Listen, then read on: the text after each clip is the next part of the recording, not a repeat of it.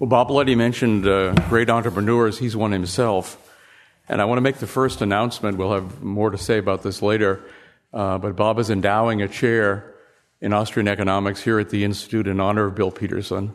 And the Peterson Letty Chair is going to have a very important role in the future of the Institute. And so, Bob, thanks for everything you do, and thanks a million for doing that.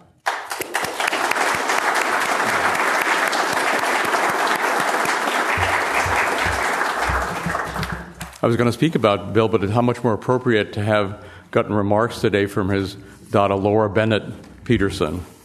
So let me share those with you.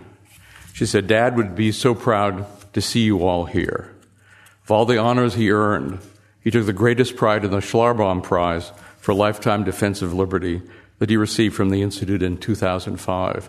And the address that Tom mentioned is both online in video and writing, very much worth taking a look at, especially the video. He was such a tremendous speaker." Laura goes on, Bill would be embarrassed, my dad would be embarrassed, but also greatly honored by these tributes to him today. Dad would not want this occasion to be a somber one. So let me recall for you one of his many gifts and something of a trademark of his, an irrepressible sense of humor.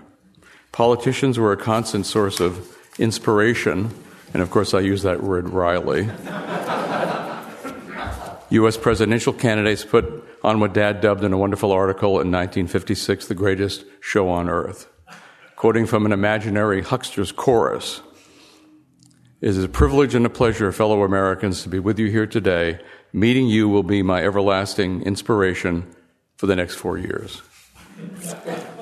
Lou Mises, Dad's great hero, mentor, colleague, and friend, also had a sense of humor, which he could display even in lecturing about economic calculation. As Margaret von Mises recalled in My Years with Ludwig von Mises, quote, "Once in June 1955, the Petersons brought their children to a seminar arranged by Lou at a Buck Hills Farm inn in the Poconos. Mary Peterson sat in the back with her 2 children. According to the lecture notes of Bettina Bean Graves, Lou said, 'There will one day be a period of history in which the government will leave the butter price as it is, and people will be in a position to eat butter at the lowest possible price. The little girl, sitting so quietly in the back of the room, who is listening without too much interest to what we're saying, will perhaps live in a world where the butter price will be left to the free market.' I'm afraid I was that little girl, all of age 4 at the time.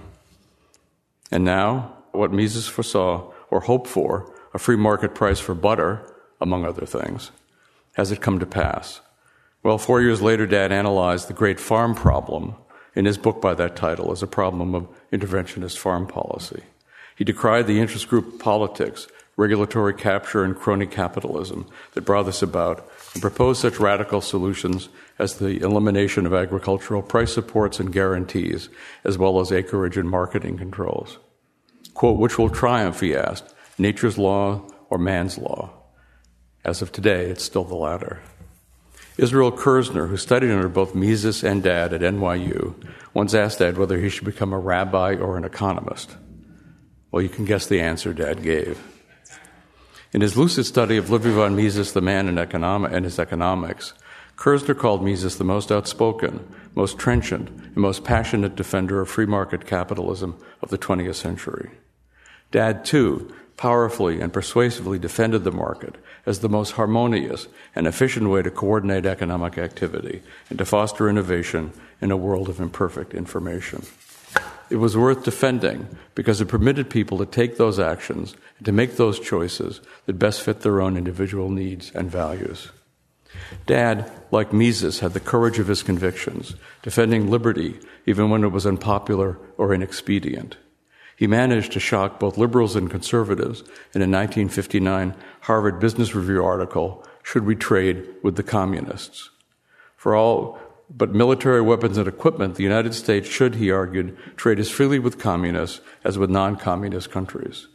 The communist challenge could best be met through competition with free enterprise, and the freer, the better, the stronger.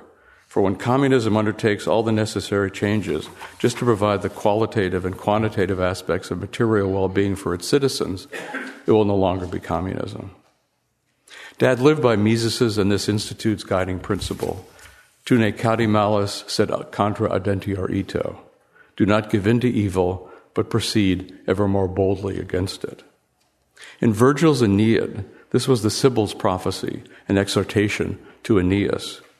I know with some poignancy the response of Aeneas, whose father had died. I beg of you but one thing.